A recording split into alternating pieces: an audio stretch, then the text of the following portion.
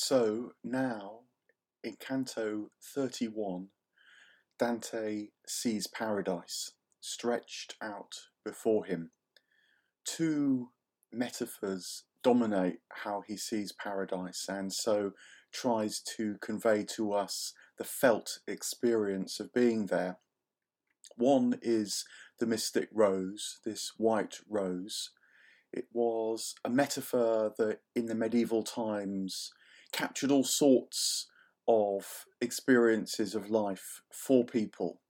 I think that you can get some sense of that even now when you look at a rose and think that it brings together, on the one hand, beauty, of course, a kind of clarity of beauty too, in its petals, in its colour. It seems to convey the essence of flower as much as the rose that it is itself. It also conveys something of reason, even intellect, you might say, because the rose is an ordered flower. Its structure feels strong as its petals unfold. It has that circular, layered organisation that speaks to then not just of beauty, but also of reason and pattern. But then also it's a flower of love. So it's a flower of passion as well. And so brings together in its very presence form, beauty, passion, the very things that have been driving Dante to this point, that have come together more and more in him, unveiling this paradisal reality to him. So it's quite natural that that should be reflected in the image of the rose, conveying to us the sense of what it's like to know this dimension of all things. The second image that forms and conveys to us his sense of paradise is that of an amphitheatre. And an amphitheatre a bit like, say, the Colosseum in Rome, with tiered seats. But this amphitheatre is slightly different.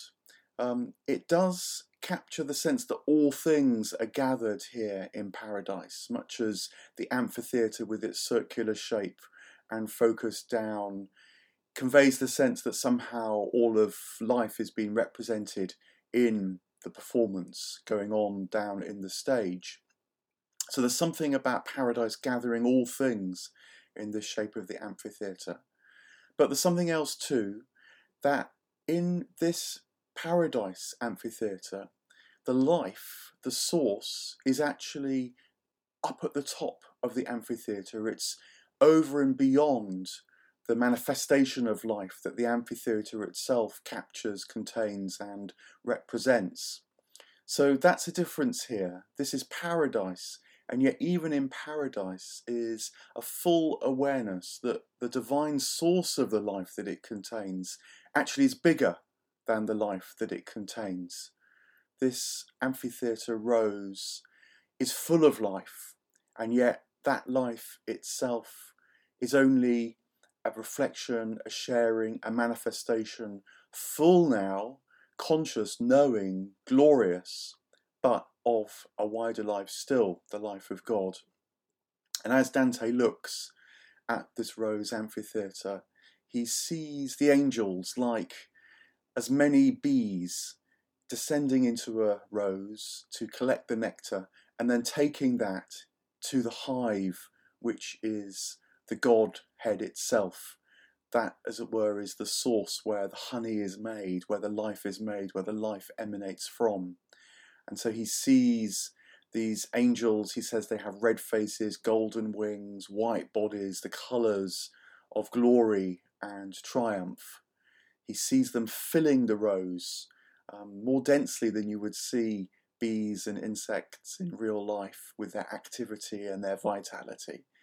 And yet they also don't stop any of the sight, because all the components of this multi-layered amphitheatre, this organised beautiful rose, these angel bees buzzing around, they all reflect the same light, the one light. And so whilst there's a glorious image of activity and life and diversity in this image of paradise. There's also a complete representation of unity, because they all sing in their individual way of the one life and light. This is the inner understanding of the Trinitarian life that's at the heart of the Christian vision of things, and I think is captured in different ways in other mystical wisdom traditions as well. It's the understanding that actually it's plurality that makes for the plenitude of unity, as opposed to singleness making for unity. It rests on the insight that there can be separation without distinction. If you think perhaps of a wave in the sea, it's its own thing, and at that particular point in a way it is the sea, and yet it is distinct without being separate from the sea. It simultaneously couldn't exist apart from the sea to which it belongs. And that is the vision that Dante now fosters in us when he just sings the praises of the triune light, that is the one star blazing and filling all the lights that he sees around him. This idea that 3, in fact, is the perfect number because it has beginning, middle and end gathered together into a completeness. It has multiplicity singing even more of the unity. It has an inner life that is at the same time flowing as well as one. That is the intuitive perception of things that Dante is now seeing manifest before him. And he also does so by referencing some metaphors, drawing on old myths. He talks, for example, about the great bear in the sky, the Ursa Major, that's followed around the sky by Ursa Minor, the baby bear, the young bear. And he talks too about pilgrimage a lot. He talks about arriving at the Lateran Palace, this tremendous palace in Rome, and later in the canto he talks about the pilgrim who has come to see the handkerchief of Veronica, and on the handkerchief of Veronica is the impression of the Christ before he was crucified on the cross. And these metaphors, I think, convey, first of all, something of the distance that he's travelled, like a pilgrim coming to Rome, like the pilgrim coming to see the handkerchief of Veronica. There's something about gathering in all that journey, all that distance, that also facilitates seeing this one true sight now. It's not something that just flashes instantaneously before you. It's something that flashes instantaneously before you because of all that's happened before, all that you've seen before that's not the true light, and yet carries some echo or reflection of the true light.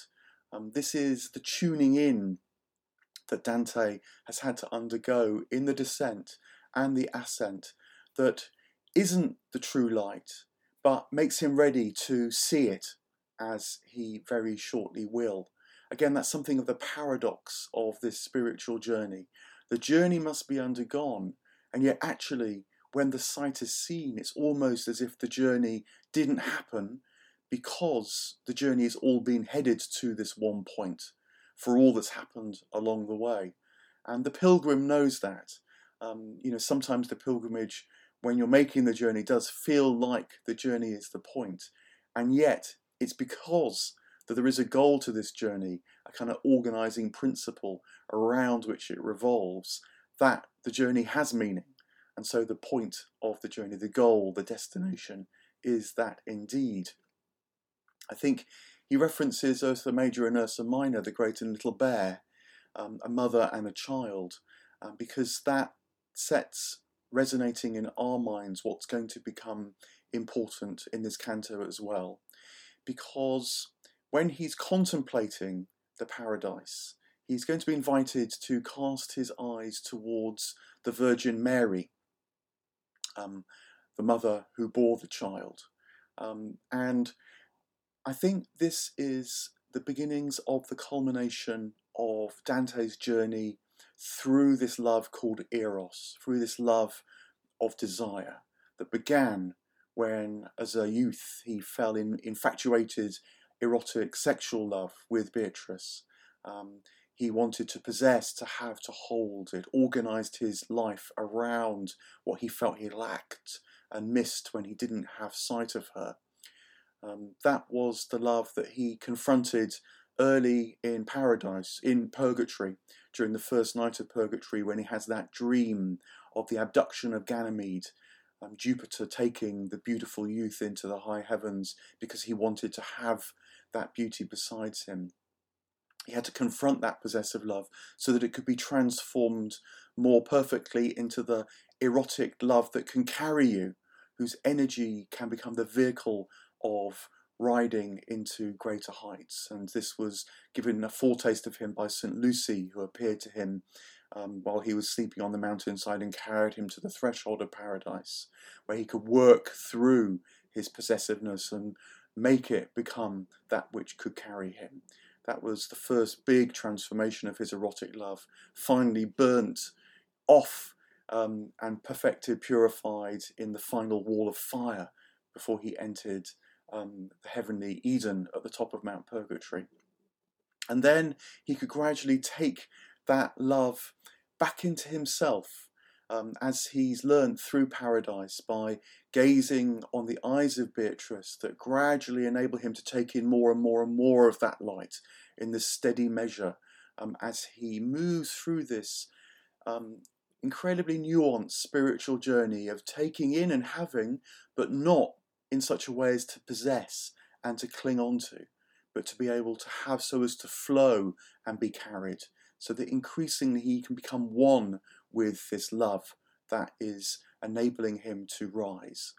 And that is seen as being brought to perfection in the vision of the Virgin. To cut to the chase, I think the point about Mary is that she didn't know God by wanting to have in a possessive way.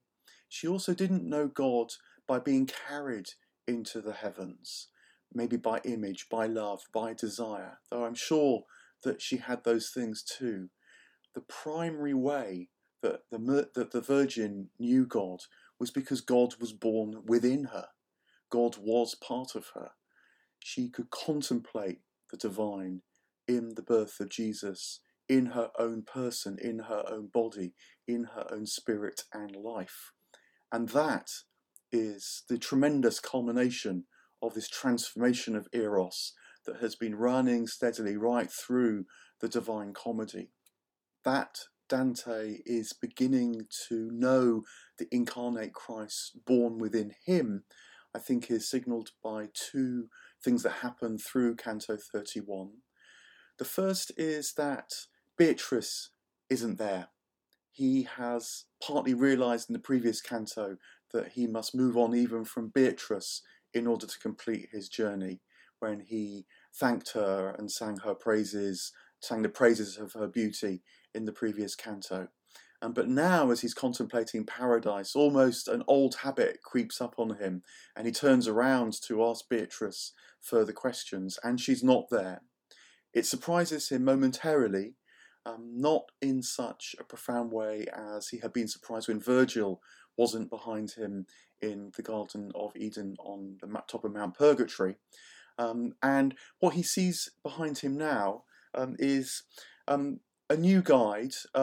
He's only going to guide Dante for a couple of cantos, so he's more like the completion, I think, of Beatrice's guidance that needed to happen because he needs to let go of Beatrice to take this love fully into himself. He is St. Bernard, and I think Dante sees St. Bernard because to Dante, Bernard was the greatest exponent of the contemplative love that Mary knew, which is why she is the patron saint of all contemplatives. He also was the singer, the preacher of the Second Crusade. Now, that is a difficult thing for us to tolerate, stomach, digest now, knowing what the Crusades entailed. But I think that we need to see St. Bernard's zeal, passion, in much the same way, say, for example, that we saw Justinian's zeal and passion in the Heaven of Mercury. That it's not how it manifests on earth that actually counts here in heaven. It's what the passion and zeal itself sought and desired that counts. And so Bernard sought the Second Crusade because he realised that Christian spiritual origins were becoming cut off. It was losing track. This theme, again, that's been so powerful throughout the comedy, that the Church of medieval Christianity had become lost. And Bernard realised it needs to reconnect with this spiritual source and origin. Partly that was manifest in his contemplative life. That, if you like, was the heavenly aspect of his zeal. But it also manifests in an earthly desire to reconquest Jerusalem, the city on earth that stands for the source of divine life. That led to horrible bloodshed.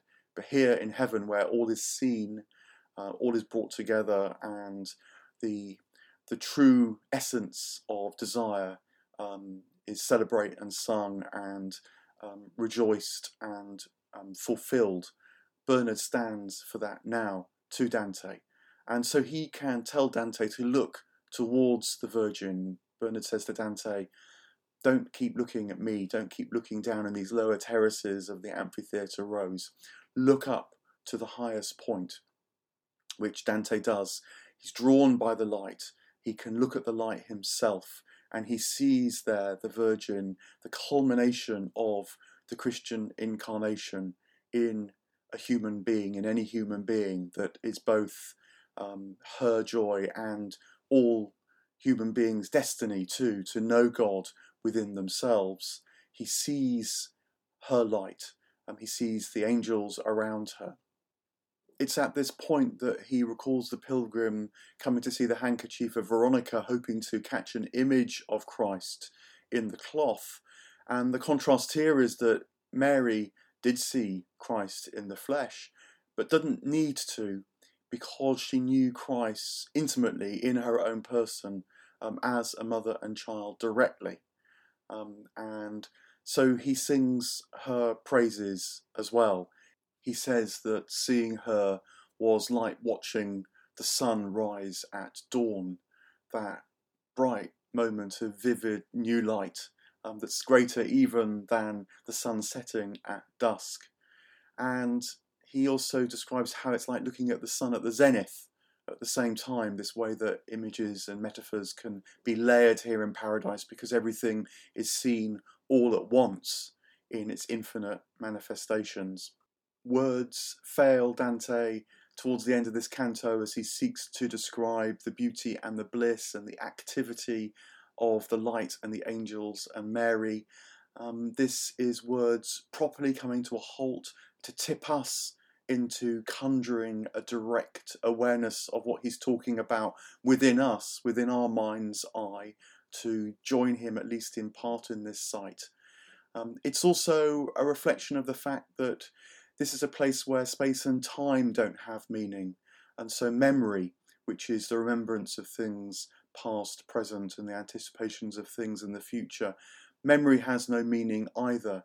Everything is seen in its oneness and entirety. And so Dante is conveying that to us by this ineffable sight. It's not a failure in the sense of not being able to know what he's seeing. It's the necessary failure precisely to know what he's seeing, because it can only be known in this eternal dimension and realm that we can taste and dip into inside us, much as the Virgin Mary knew that fullness inside her completely. And the canto ends when Dante becomes aware that as he is gazing at Mary, so too Bernard gazes at Mary. And his passion, Bernard's passion, and Mary's passion momentarily join in a kind of anticipation of the Trinitarian life and light of God. They join together not to diminish each other, not to be in competition with each other, the old earthly ways, but in joining together, they become even more than they might have been before, if that were possible. The fullness of this light and joy becomes even more evident in Dante's love in this high moment, and yet there's still a little bit more to say, and there's still the culmination of the whole journey to try to capture and express. He's seen Mary, the saint who holds out that hope in the Christian imagination. Now he must move finally to the culminating moment to see and know that directly himself.